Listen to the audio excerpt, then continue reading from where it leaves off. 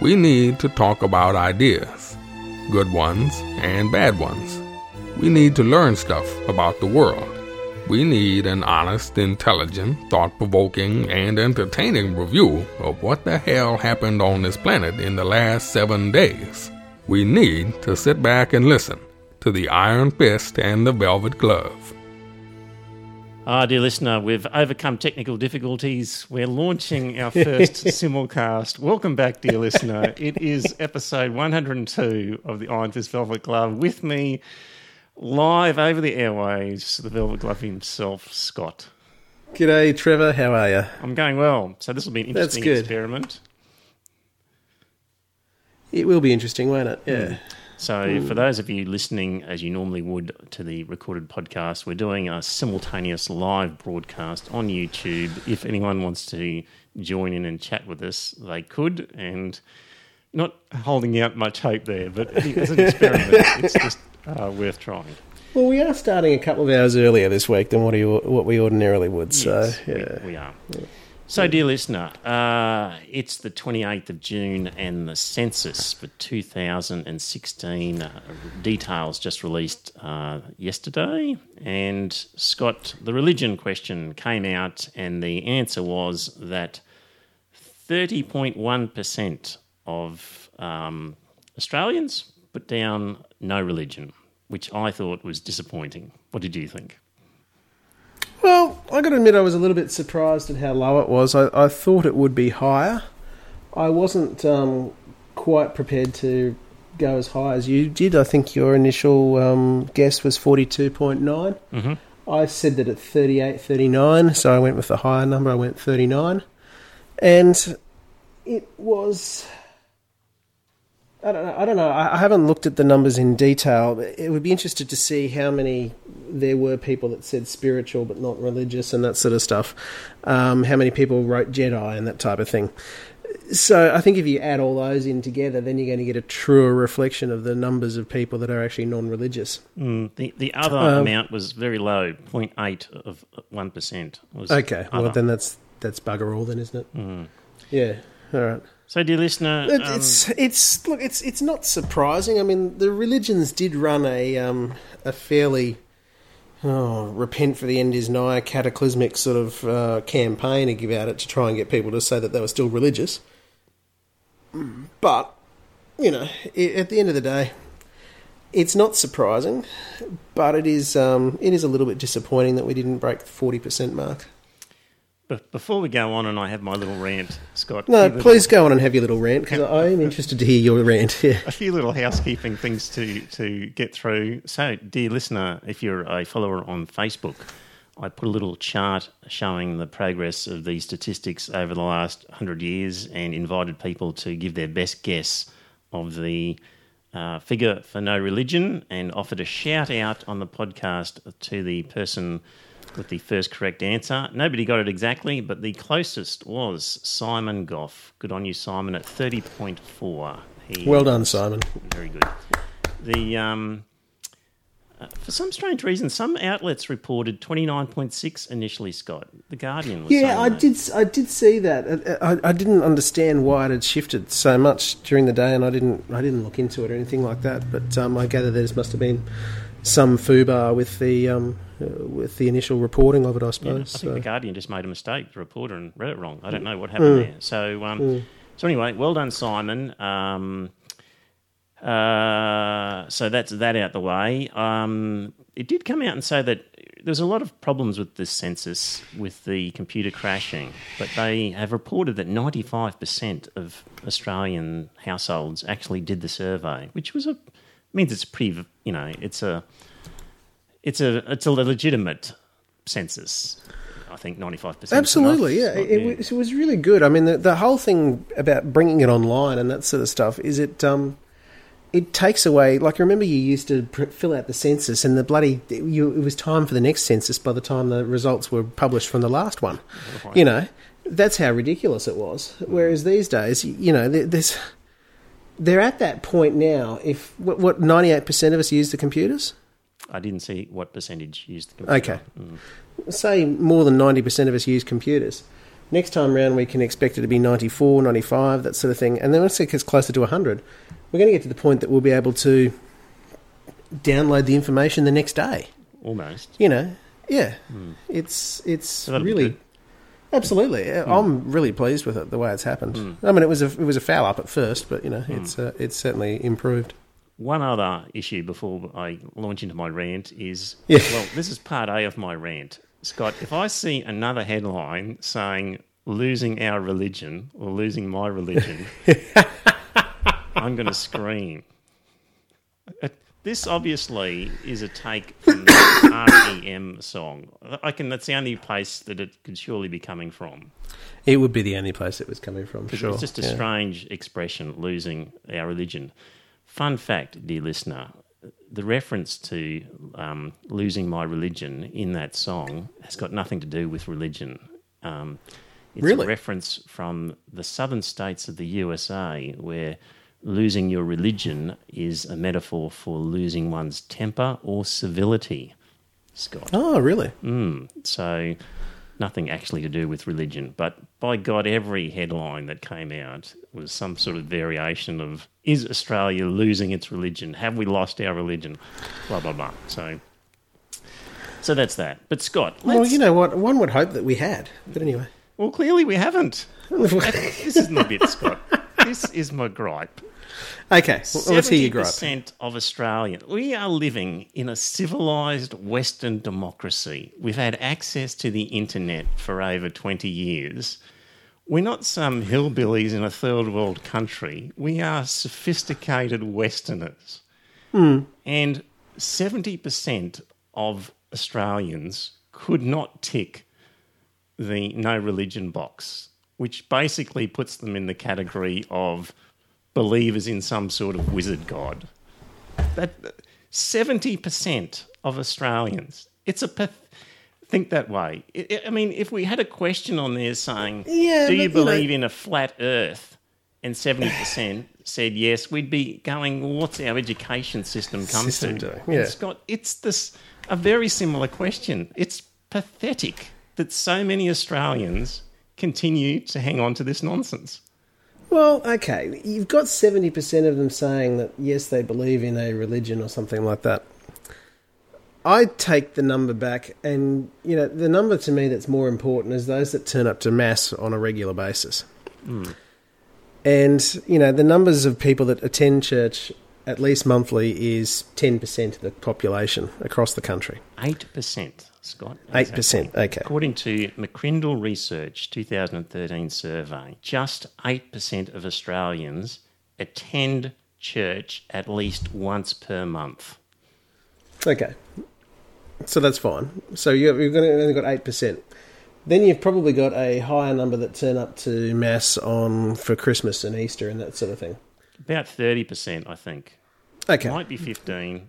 I'll go as high as 30. There was another research on that one as well. I've lost track of it. Yeah, that's fine. So you got 30%. So you got 30% of the people out there that still consider themselves to be submarine Catholics. Yeah. You know, they surface on special occasions. Actually, that was 30%. If it was, it would have been of people who declare themselves Christian. Okay. So not 30% Yeah. of the population. Yep. Right.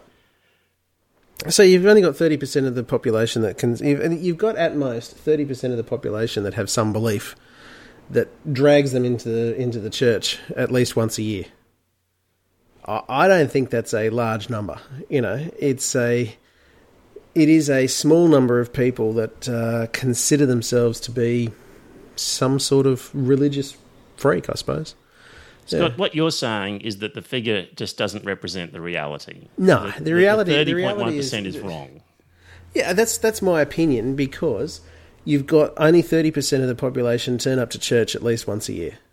So I think the whole thing's arse about. I think it you're should be right. 70%. Sorry? I think you're right. I think the figure Yeah. is wrong. I think a lot more people, if you really, sat down with them and got them to engage properly in thinking, would admit that they really aren't Christian.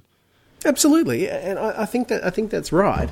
That if you could get people to really sit down and work with you and that sort of stuff, you would end up with a much lower percentage of people saying that they're religious. But Scott, it's a disgrace that you would have to sit down on a one-on-one with them. Oh, absolutely, it's the idea so that they could then come around and go, I guess you're right. Yeah, I'll tick the other box instead. It is ridiculous that you'd have to sit down with them and beat them about the head and that sort of stuff to try and get them to change their opinion.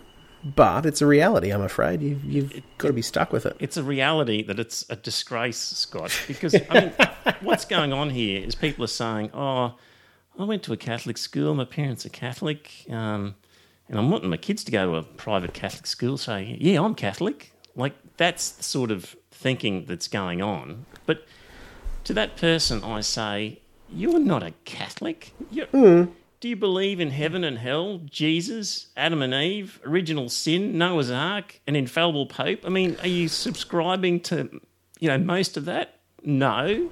Well, you're not a Catholic. Yeah.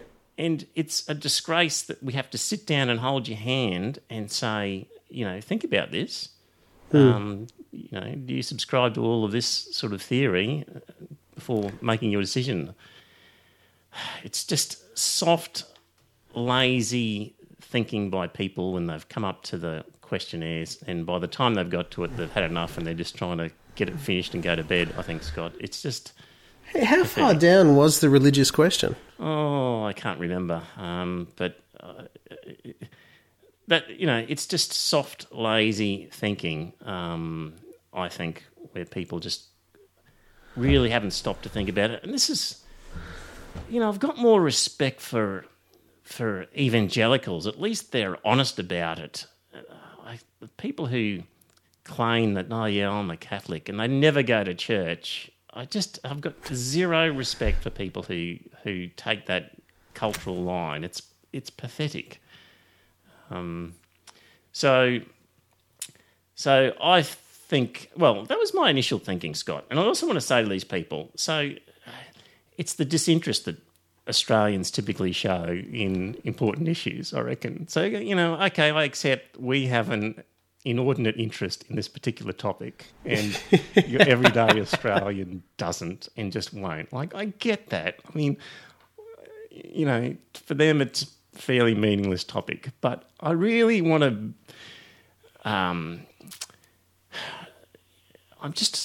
I guess this feeling, Scott, where people just don't pay enough attention to important things, and at some stage it's going to bite them on the bum, and then they'll go, I wish I'd thought about that.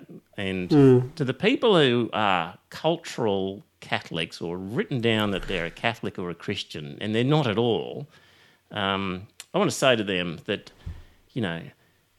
it's these groups, the Christian groups, who are stalling progress in this society, and by you lazily scribbling down that you're a Christian, you're not helping things. And one day, your daughter might need an abortion when she's raped by some guy, or your son might want to marry his boyfriend, or your brother might get done for a minor drug possession, can't get a US visa and join you on your skiing holiday in Aspen. Or maybe when you're an old person, you might be suffering from some debilitating and very, very painful disease, and you wish you had the option of euthanasia, and it won't be there. And you'll only have yourself to blame, is what I'm saying, Scott. I'm working on a theory, Scott. Remember we talked about organ donation, and we said that people who didn't tick that they were open to having their organs donated in the event of their death should be at the bottom of the list when it came to receiving organ donations. Yeah, so, absolutely, they should. Yeah. And Joe Bennett has joined the event. Good on you, Joe. G'day, Joe. How are you? We've got at least one person. Good on you, Joe. So we had, I proposed this theory that, if you haven't put your name down on the list as an organ donor, then if you need an organ, you should be at the bottom of the list in terms of... Absolutely, and I think that is entirely sensible, it's entirely reasonable, and it really should happen. Yeah. I feel like saying to these people, Scott, who couldn't be bothered thinking about their answer and is still claiming to hold Catholic principles, I feel like saying, you want some pain relief? You want euthanasia as an option because of this terrible pain you're suffering? Well, let me look at the 2016 census. What did you write down then? Hey? That's get people's attention. That's... Excuse me, ladies and gentlemen. Okay, it's all tongue-in-cheek, folk. I'm not being serious, but that's the sort of thing we need if we're going to get people's attention to say, oh, okay, you want the benefits of some progressive legislation down the track? Well, how about you do the right thing now? And if you don't, you're at the bottom of the list. The problem is that the religious lobby, the ACL, is going to take this number and say, yes, there was a big step up, but that was because you lot rigged the question, blah, blah, blah, blah, blah. And they're going to get their position put forward, and they're going to argue that you've still got a large number of Christians out there and that you've got to listen to them all. That's where the problem's going to be. And I've forgotten what else I was going to say. Anyway, it'll come to me. It'll come to you. Speaking of rigged questions, Scott, so that initial rant, dear listener, I have actually softened with you, so I'm going to play sort of devil's advocate with myself here now.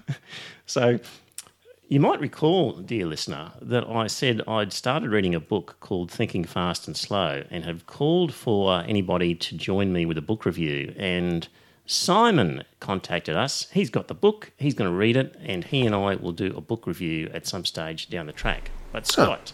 good on you, Simon. Yeah. This book has got some interesting thoughts about how people think, and it's very relevant. Sorry, Simon, I have to give some of the book away in this particular episode. It's very relevant to the question of the census and how it was constructed because, dear listener, one of the reasons I tipped 42% for no religion was because that's what they had in New Zealand. And I figure, well, hey, we can't be that different to New Zealanders. Like, of all the people in the world, culturally, in terms of our thinking, we'd surely, Scott, have to be, that's our closest cousin. And they had 42%. Yeah, and that's why I was thinking 39, because I thought we'd be close to what New Zealand was saying, but we're not going to be exactly there. So, dear listener, as we've said before, the difference in New Zealand is, whereas our question said, what religion are you? And first option was no religion, and then a bunch of religions put down. In New Zealand, they say, are you religious? Yes, no. And then if you are religious, complete which religion you are. Otherwise, skip down to the next question. So that, Scott, provides a completely different thought process when people are looking at the question. So when the question is phrased as what religion are you, it has a sort of an implied notion in there. Well, of course you're some religion. What is it? Tell us. Whereas the New Zealand model is, well, it's quite possible you're not religious. What are you or are you not? And having thought about that, now, what is your religion? And this book, Thinking Fast and Slow, in a number of different examples, shows that the way you frame the lead up to questions can alter the results dramatically. And Scott, my thesis will be that the secular atheist movement needs to desperately, prior to the next census, get this question changed to show that similar to the New Zealand model. But what I'm going to give you here, Scott, is some of the thinking from this book, so that people can sort of get an idea of where we're going with this. So when people are thinking just your mind as it's going along, you're using what's they refer to as either System 1 thinking or System 2 thinking. So System 1 is just quite a lazy method of thinking that we use when we're tired, and it's just intuitive and it's a quick response without actually crunching the gears and making effort. Whereas System 2 is where you actually stop and you actually exert your thinking to some point and say, I've got to concentrate on this and work it out. So System 1, intuitive. System 2, I've got to work this out. And most people during the course of the day are just humming along on System 1 and rarely engaging System 2 unless they have to. And one of the examples of that, Scott, is they ask people a question. Well, this is an easy one, Scott. We'll just start with an easy one. A bat and a ball costs $1.10. The bat costs $1 more than the ball. How much does the ball cost? And most people just go, well, 10 cents.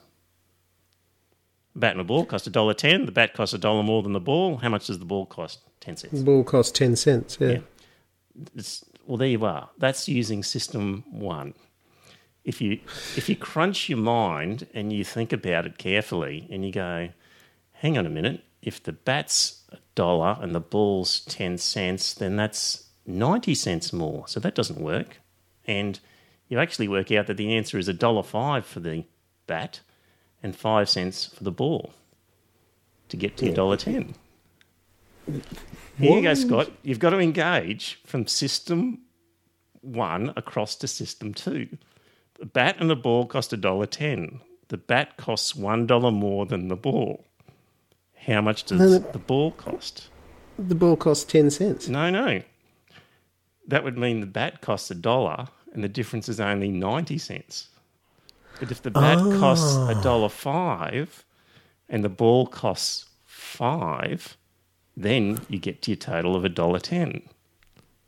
Okay. Yeah. So that's a classic example of your lazy, intuitive System 1 just goes off.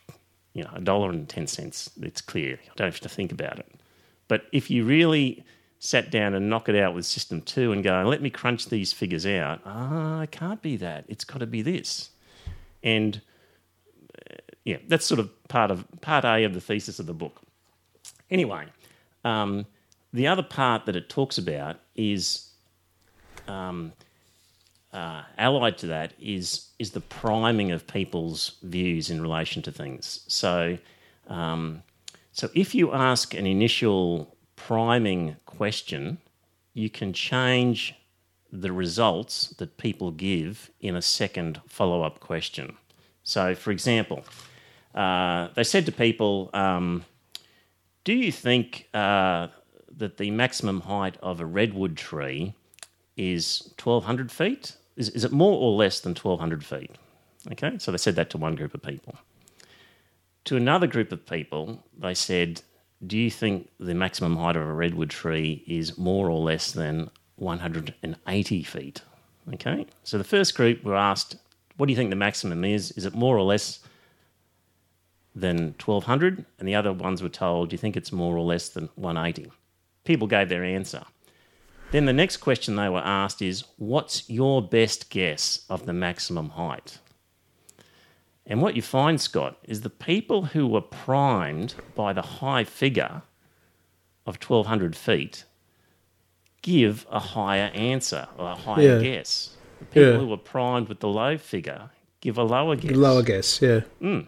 Same with real estate agents. They get a bunch of real estate agents and they show them a house and they give them the list price. Some of them get a high list price, some of them give a low list price. They're told to ignore the list price, and they claim that they, in fact, ignore the list price. But studies show that the ones given the low list price give a low valuation. The ones who get a high list price, or, asking price, from the vendors, give a higher price. They can't help themselves. Another one, Scott, this one is really frightening. It doesn't even have to be related. So the information that people are given beforehand can be totally unrelated and it will still affect their decision in the subsequent question. So let me get to this one. I'll just turn to this page because this one's crazy. A bunch of German judges. So these are actual judges with an average of more than 15 years' experience on the bench, okay? They've been given a description of a woman who's been caught shoplifting and given the details of this fictitious shoplifting offence. They then are told to roll a pair of dice, and the dice are loaded, that the dice are either going to come up with a 3 or a 9, okay? Okay. As soon as the dice come to a stop, the judges were asked whether they would sentence the woman to a term in prison greater or lesser in months than the number shown on the dice. So a judge rolls a 3. Okay, are you going to give a sentence higher or lower than the 3? Or they roll 9, you're going to give it higher or lower than the 9. So they'll give their answer to that. And then the judges are instructed to specify the exact prison sentence they would give to the shoplifter. What they found is that the ones who rolled a 9 gave a higher sentence than the ones who rolled a 3. That's really Scott. quite frightening, isn't it? Because they've got learned judges Yes. who are intelligent, thought-provoking, and Yes. that's really frightening, isn't it? It is frightening. So, Scott, after all that, when you read that sort of experience, you would say, well, a question in a census that starts off with, what religion are you, rather than the New Zealand one which says, are you religious, could have a marked effect on the result. I think it's a compelling argument. It is a very compelling argument, for sure. Question from Joe Bennett. Should we gather religion for children since generally their parents put their own religion down? Good point, Joe. I was trying to find the figure for 1 and 2 year olds and I couldn't locate it. I think maybe more data comes out later because I can remember looking at previous census data showing that babies aged 2 and under, 34% of them were Christian or something crazy like that. So, so yes, parents do include their kids in the data, and I think more will come out where you'll be able to extrapolate, where you'll be able to take the kids out and just be able to look at the adult figure, perhaps. Well, we'll have to wait and see whether or not that's actually allowed to be, because, you've got... Yeah, that's a damn good question. It should be a breakdown in the... I mean, let the parents say it if they want to. I don't care. If you can break down the figure, we should be at some stage down the track be able to separate the kids out of the equation and go, okay, of adults, these are the percentages. I think that should be possible. One would have thought so. Yeah. So that's that. So, Simon, I'm looking forward to you reading the book, and it's a fascinating one that's got lots of stuff for us to talk about. Scott, see, there are other statistics floating and other things going around, Scott, where you would think that the no religion in Australia would be much higher, but the sort of questions asked are things like, do you believe in God? So we've got people, up to 50% of Australians in various surveys saying, no, I don't believe in God, but we've got a number of them saying, well, yes, I'm a Christian. So we've actually got people who are going, I don't believe in God, but yes, I'm a Christian. Like this is so... Yeah, it's crazy, isn't it? How the question is phrased does have a significant impact on it. So that's that. Atheist Foundation came out with a press release, and in the very initial parts of the press release, I'll read parts of it, Scott, because I quite like it. The AFA says, while certain religions, represented by the Australian Christian Lobby, for example, enjoy close connections with certain politicians, atheist representatives have tried and failed on multiple occasions to meet with policymakers. It seems to us that certain religious groups get automatic consideration in the public policy sphere. They enjoy a privileged position that isn't afforded to other large groups, such as the non-religious. That has to stop. Good point, the Atheist Foundation of Australia. It does have to stop, doesn't it? Yeah. And they quote figures saying that in England and Wales, the non-religious figure is 48.5%, New Zealand 42%, Scotland 52%. So that's part of theirs. Scott, this is the important statistic that people have to remember. This is from an earlier article that we read once before. This is, out of everything, and this doesn't come from the census, dear listener. There are around 3,000 Catholic priests in Australia, plus a few hundred retirees. Of these, an astonishing 1 in 20 has been charged with child sexual abuse offences. That's incredible, isn't it? And according to the best academic experts, the true number of offenders is probably 1 in 15. So while I'm sympathetic to people being lazy in their thinking and just ticking, yeah, I'm a Catholic, after the Royal Commission, the Royal Commission's been going for a couple of years, Scott. Like, we've heard this stuff prior to the census. You heard all that terrible stuff coming out from these groups, and people still happy to say they're part of the Catholic faith or whatever. Yeah, I found that ridiculous because, and I occasionally do come to blows with my brother-in-law over this. Why is that? No, because I have, I made the point over Christmas that we've got to start taxing churches and that we've got to start taxing, and I said, the church.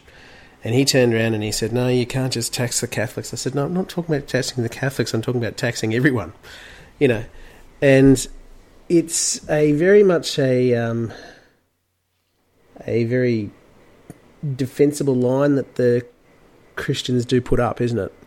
They do defend themselves based on, if you're attacking my faith, you're attacking me. And that is one of the things that I find really quite disturbing about the whole thing.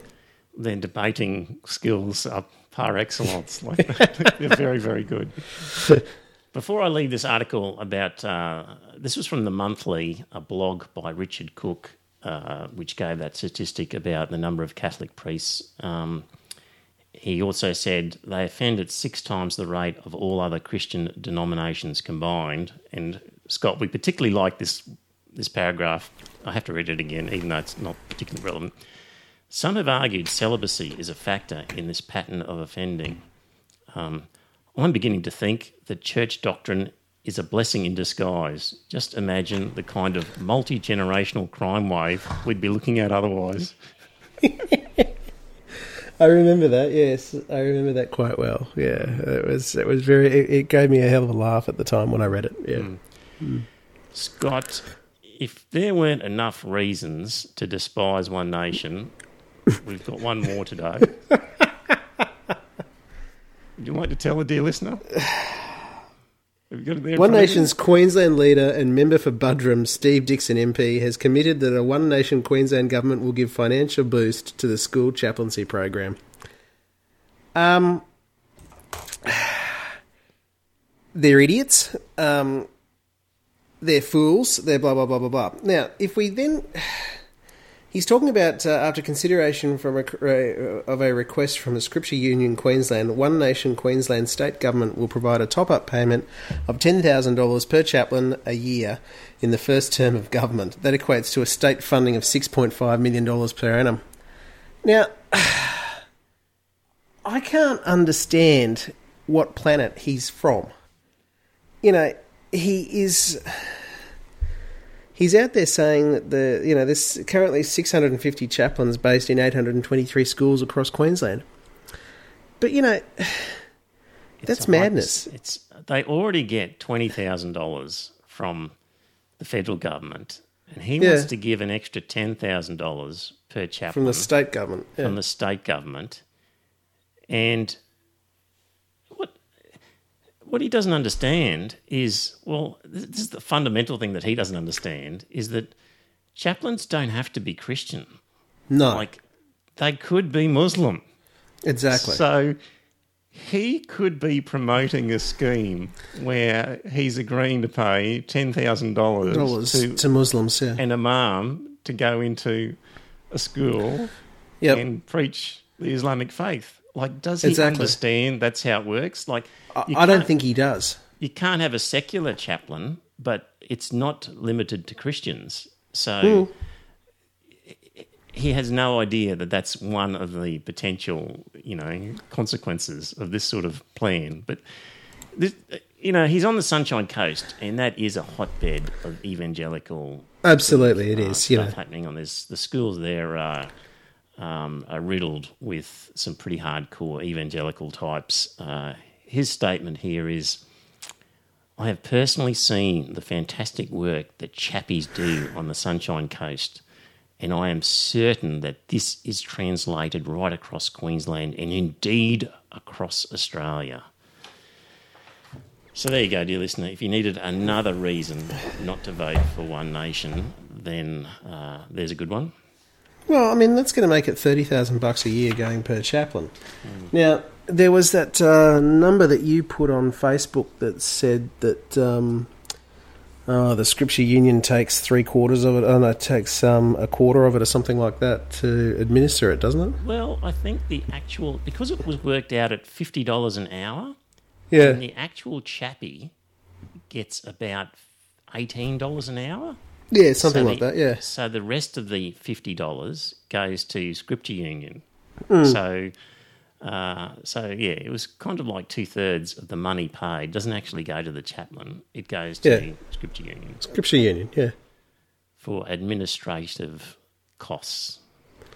Yeah, it's a load of garbage, isn't it? Yeah. Well, Anyway. Scott, the number of Catholics may be down, apparently, according to the census, but there's still a bucket load of them in Cabinet. So I dragged up an old one that referred to the Abbott ministry in December 2013. 14 of 17 Cabinet ministers were privately educated at that one. And, where's my figure about how many were Catholics? 8 of 19. Because I said 14 of 17 because I couldn't get the information on 2 of them about where they were privately educated. So 14 of the 17 were privately educated.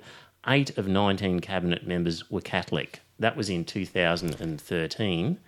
And I've had a look at the current list, Scott, trying to work out, just do a quick Google on cabinet members' names and see if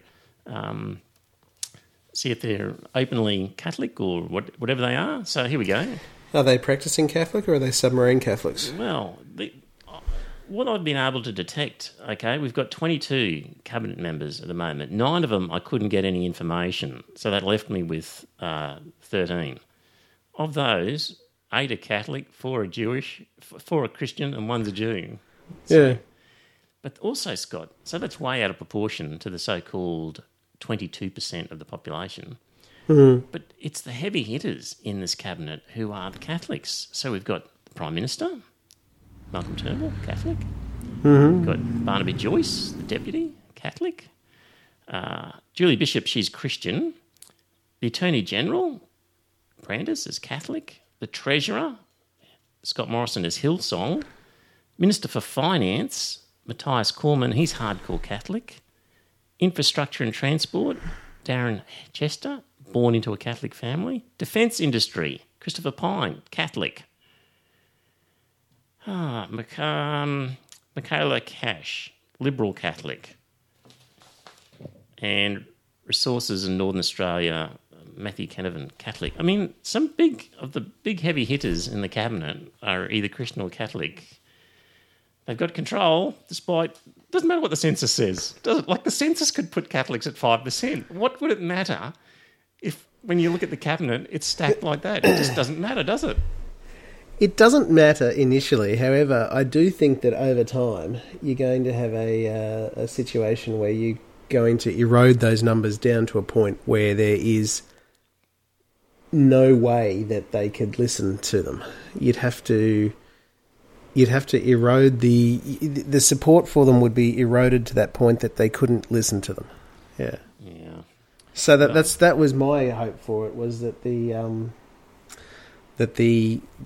census result would come out with such a strong number that they would have no choice but to listen to us. Mm. Yeah. Well, Scott, I still think that because we are the largest group, though, now, I do think they've got no choice but to listen to us. when are they going to hear us? Sorry? When are they going to hear from the non-religious sector? Because the halls of power are crawling with religious lobbyists. There's not a single secular lobbyist there. but you're trying to put together a secular lobby that then they'll have no choice but to listen to us. Brian is working on it, I believe. So yes, there's stuff in the wings. We'll be announcing it here as soon as we can. Scott, what sort of Labor opposition is this? Oh God, I don't know. It's unbelievable, isn't it? Anyone that's Tanya Plibersek, she always struck me as an intelligent woman, but of late she's making an utter fool of herself, and she is beating this Catholic drum right down to the end. She said that the Labor government will restore Catholic school funding irrespective of the budget position. She doesn't even understand that this has got nothing to do with the budget. It's a principle of the whole thing, and the principle is that you don't fund private schools. And that's the thing that she doesn't understand. And it's reminiscent of when Tony Abbott was opposition leader. They called him Dr. No and that sort of stuff. This lot are following his footsteps, that everything that the coalition government puts forward, they say no to. You would have thought a Labor opposition would be committed to helping the poor government schools. Exactly, yes. A needs-based sort of formula. And Plibersek is just playing sort of games where she's... Dear listener, it's all to do with the Catholic vote. Boy, we're giving the Catholics a good bash on this episode. Oh, well, yeah. Worthy of it. And disclosure, I was raised a Catholic. So I went to Catholic schools all my life. I was an altar boy, for goodness sake. So... I'm entitled to have a good go at them if you like, if I want to. I wasn't Catholic, but I've got Catholics in my family. So. Yeah. But it's all, originally in the early days, the Catholic vote was strongly tied to the Labor Party. And that's transitioning now. That they were, poor working class Catholics attached to the Labor vote, and when Menzies started funding Catholic schools, in amongst the split with the DLP happening, just prior to that, the Labor Party just came under pressure, and this is just an example of the Labor Party trying to claw back this Catholic vote, but they've moved on, Labor Party, to, rich and aspirational Catholics in the upper class with their private schools. They're not in your camp anymore, it seems. You've got to be true to your constituency, and you're just going to piss them off if you start funding. I mean, she just has to maintain that every dollar that's been cut from Catholic schools is going to be... paid back under a Labor government if they get in. Yeah, but what are they going to do? Are they going to restore the special deals and that sort of stuff that have been ripped out? Apparently. But see, that's absolutely bloody criminal, isn't it? Because those special deals were handing over cash in bulk straight to the Catholic faith, and then the faith then divided up amongst the schools. It had no... There was no questions asked about which school got what or anything like that. It just went to them, and then the whole lot was then handed out holus bolus the way the church wanted it to. That's bloody criminal, that is. The other thing is, she was asked how she's going to pay for this, and the obvious way would be to cancel the corporate tax cuts that the Liberals have proposed. So she was asked, well, is that what you're going to do, cancel the tax cuts? And she refused to say. This is the easiest answer for a Labor opposition to say, of course we were going to cancel those. Yeah. Boom, boom, $50 billion. We can do it. We can do all sorts of stuff with that. But no, refused to say. God, if you're... what sort of Labor opposition are they? It just doesn't make sense. It makes absolutely no sense whatsoever, and she's really painted herself into a corner on this, and she's looking like a fool. It's really quite distressing to see it happen, actually. But anyway, yeah. Scott, we were going to talk about Jane Caro, but I think we've given schools and funding a bit of a bash that we'll leave for another time. But Jane Caro, you know, she's a potential candidate, I think, as she's on a list for perhaps as a spokesperson for secular issues. And so anyway, we'll give that one a miss and move on to some other topics while we still can. Scott, in Montreal, they've come up with a good rule. They've come out with some new guidelines for Catholic priests, and this has come from the Catholic Archdiocese of Montreal. And the new guideline is that priests should never be left alone with children. That's a pretty solid and a good idea, I would have thought. I wonder what the situation is here in Australia, Scott. I wonder if there's a guideline to say to all priests, but in particular Catholic priests, because 1 in 15 of them has been probably guilty of, or 1 in 20 is guilty or been accused of it. Is there a rule that they I couldn't tell you. Yeah. It'd be interesting to know if somebody, you know, when we do get a secular person on a panel, if we can just ask the question, is there a policy now where a priest should not be alone with a child? Makes sense.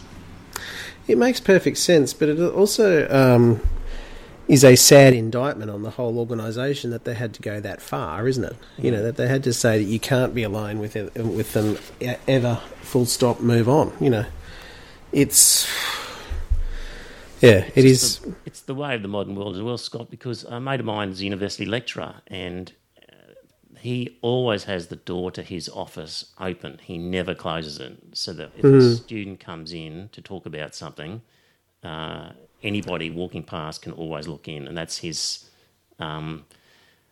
self-protection against any accusations that might occur down the track. So, and I can understand that. Yeah, if the Catholic Church does not have that policy, or any of the churches for that matter, they should. Yeah, exactly. Yeah.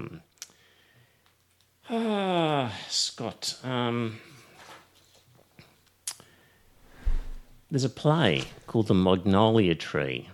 It centres around 3 disconnected siblings, Jack, Vicky and Deb, who have come together to choose a nursing home for their mother, who is suffering from severe dementia and has been largely unresponsive for years.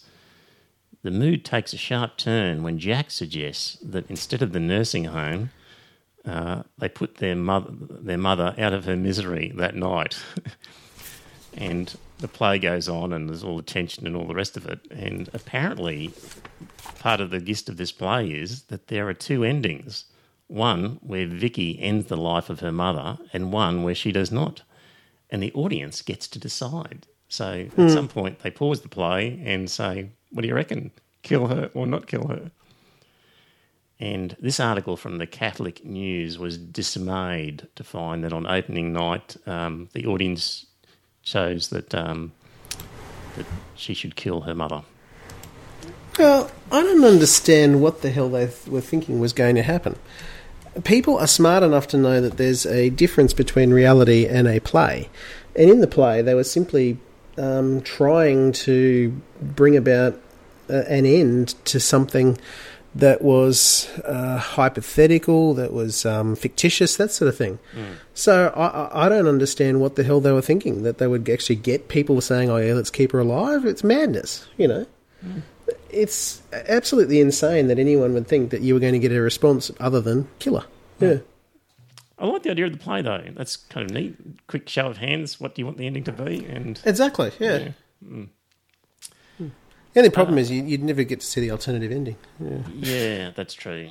And, see, I like that idea, but I wouldn't want to watch it in America because I would always want a happy ending. That's why I struggle with mainstream American films, is because it's always, you know, a happy ending.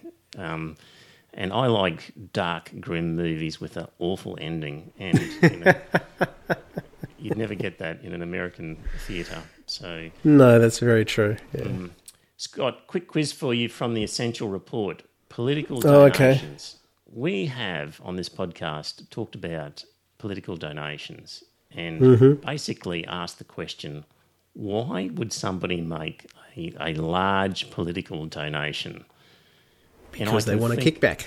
I can think of no other reason than they want a favour from the politician who receives the donation. Either special time to hear their, requests on various matters, or perhaps even more sinister, but just favours of some sort related to their position is the obvious inference of what you'd expect if you're going to be paying a political donation. And for some reason, we think that this is perfectly normal and acceptable, above board, on top of the table donations. We should be going, this is insanity.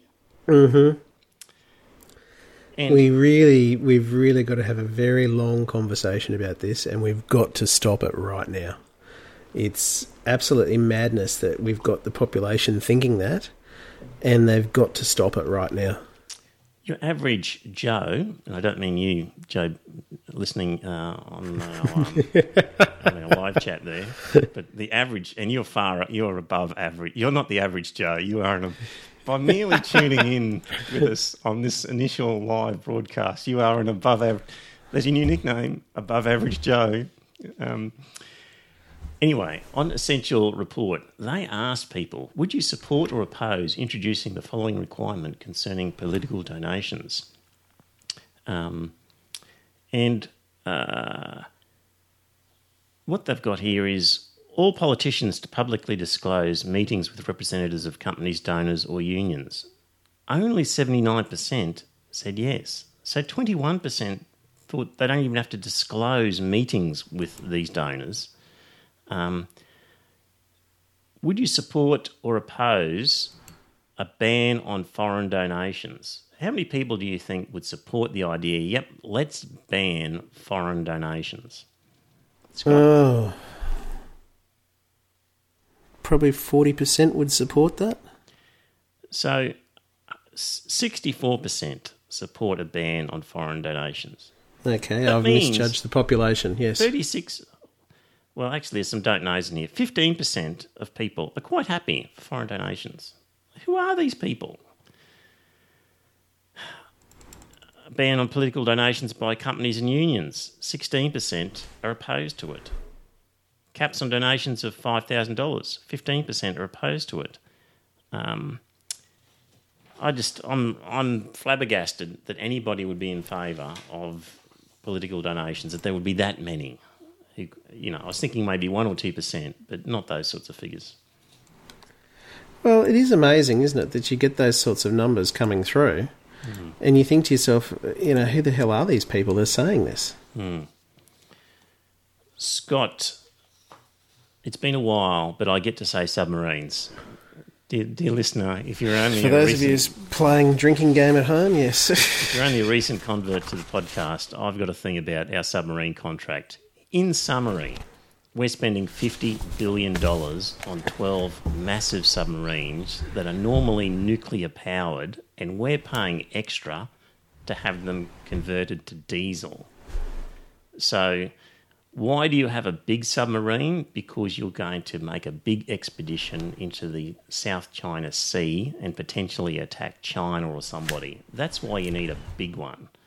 But if your intention is just to be defensive and to shoot troop ships that are coming our way, then you just need a small submarine that just sits down and waits for the enemy to come and is extremely quiet.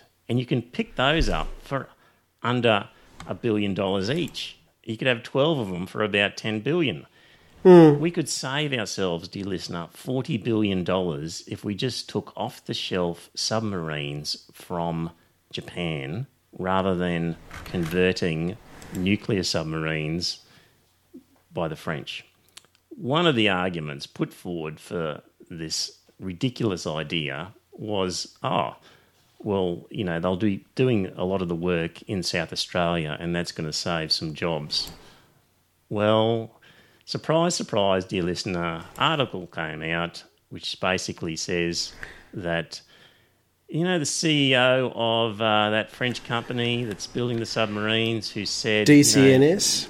That 90% of the build would occur in Australia.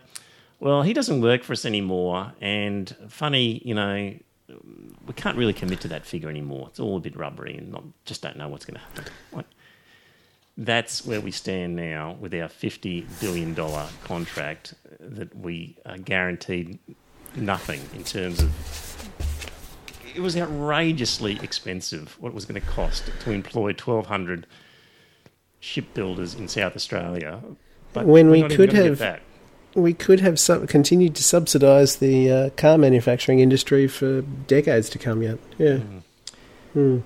So that's a disaster that somebody at some point has to stop. And there's another disaster, Scott, with F-35 fighters that we're getting from the US military. Yeah, and I had read a periphery about this before this, but then I got really into it with this John Menadue article. Yeah.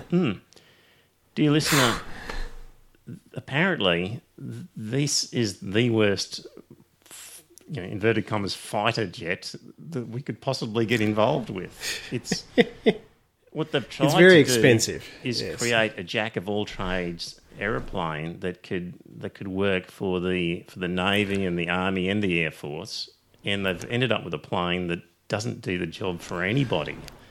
And it essentially, what they worked on is its foremost facet or key feature was it would be stealthy, so that it could sneak up on other planes and get the first shot in. So even if it wasn't quite as fast or quite as powerful or quite as manoeuvrable, it could sneak up, get the first shot in, and game over before its shortcomings are exposed. And in this article, which quotes various people and their qualifications in the field, that theory is just a marketing and publicity gimmick that just doesn't work. It's inherently a terrible aeroplane. It's in mock combats with other aircraft, it always loses, and it's likely to lose to a 1950s Soviet MiG-21 if it ever came into contact with one. That's how bad it is.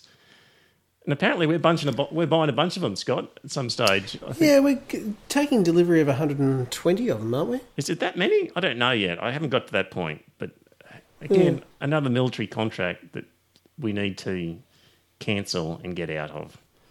Well, I think we should cancel and get out of it because it's, the Yanks have got the money to throw at it and that sort of stuff, and they're throwing a bucket load of money at it. I think we should pull out and, buy them from the Japanese. The Japanese have got a very good fighter that is it's a model of the whatever it is, 16 or something like that they manufacture under license over there. And we could buy it from them at a fraction of the price and we could move on with it. Scott, here's an interesting question for you. Yep. Can't have same-sex marriage in Australia, right? No, apparently not, because we've got to wait until we get to vote for it. Yeah, okay. I'm a guy and I'm married to a woman, and I decide to have a sex change and become a lady. Yeah. And I get my passport changed and my birth certificate changed to show that I'm now a woman. Yep. Hey presto, same-sex marriage. What do you think?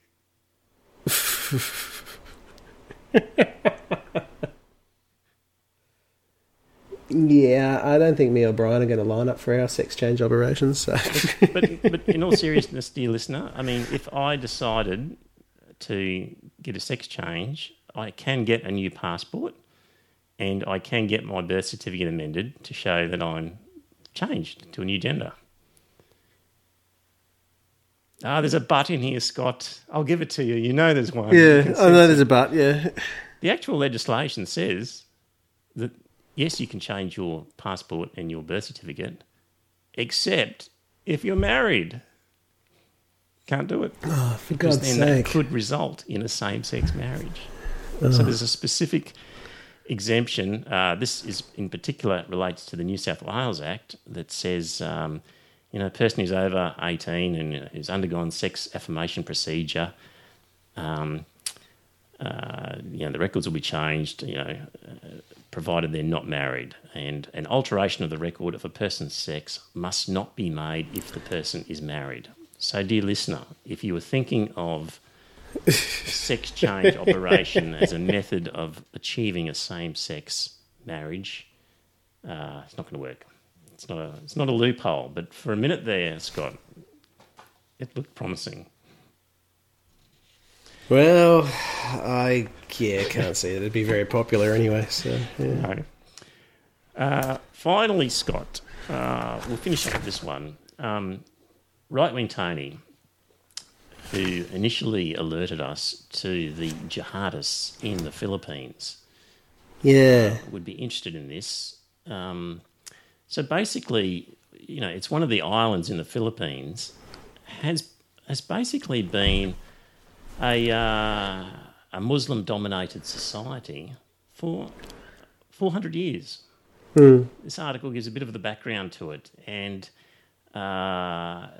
it's basically been a Muslim society for 400 years.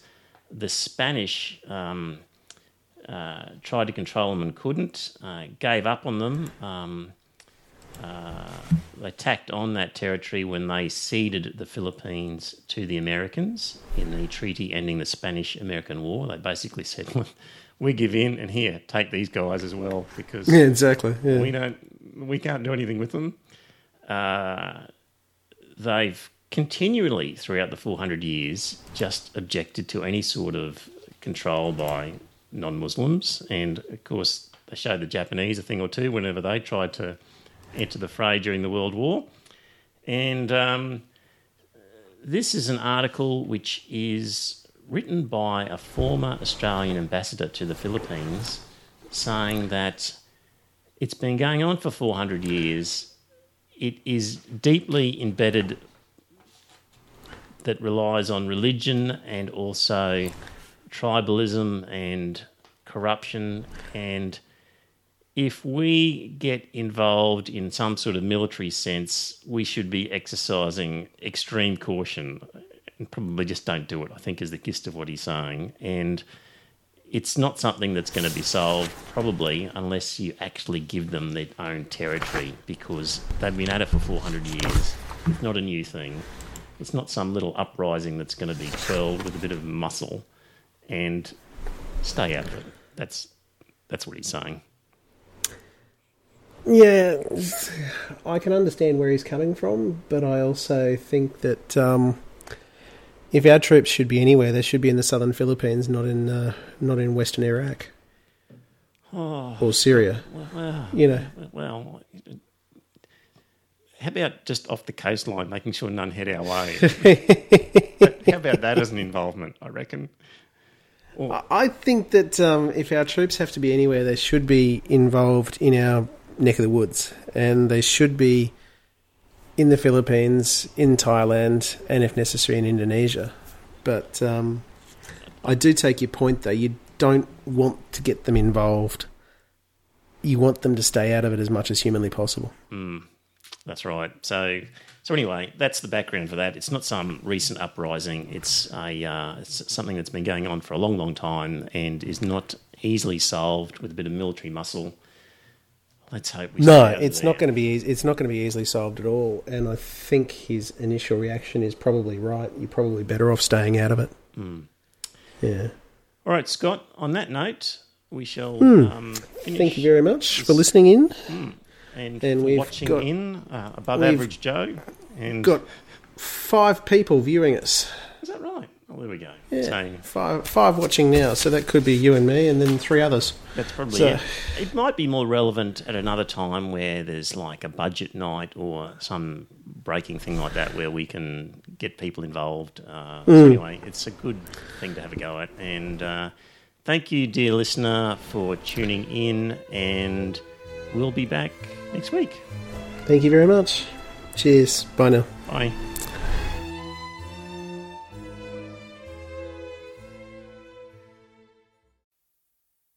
Well, dear listener, did you enjoy that episode of the podcast?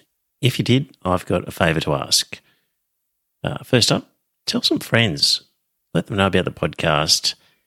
You'll be discussing something at some time, and you might be repeating something I've said. And when you're talking to your friends, say, hey, I heard this on this podcast, and it's worth listening to. And maybe pick an episode that you think's a good one and direct them to it.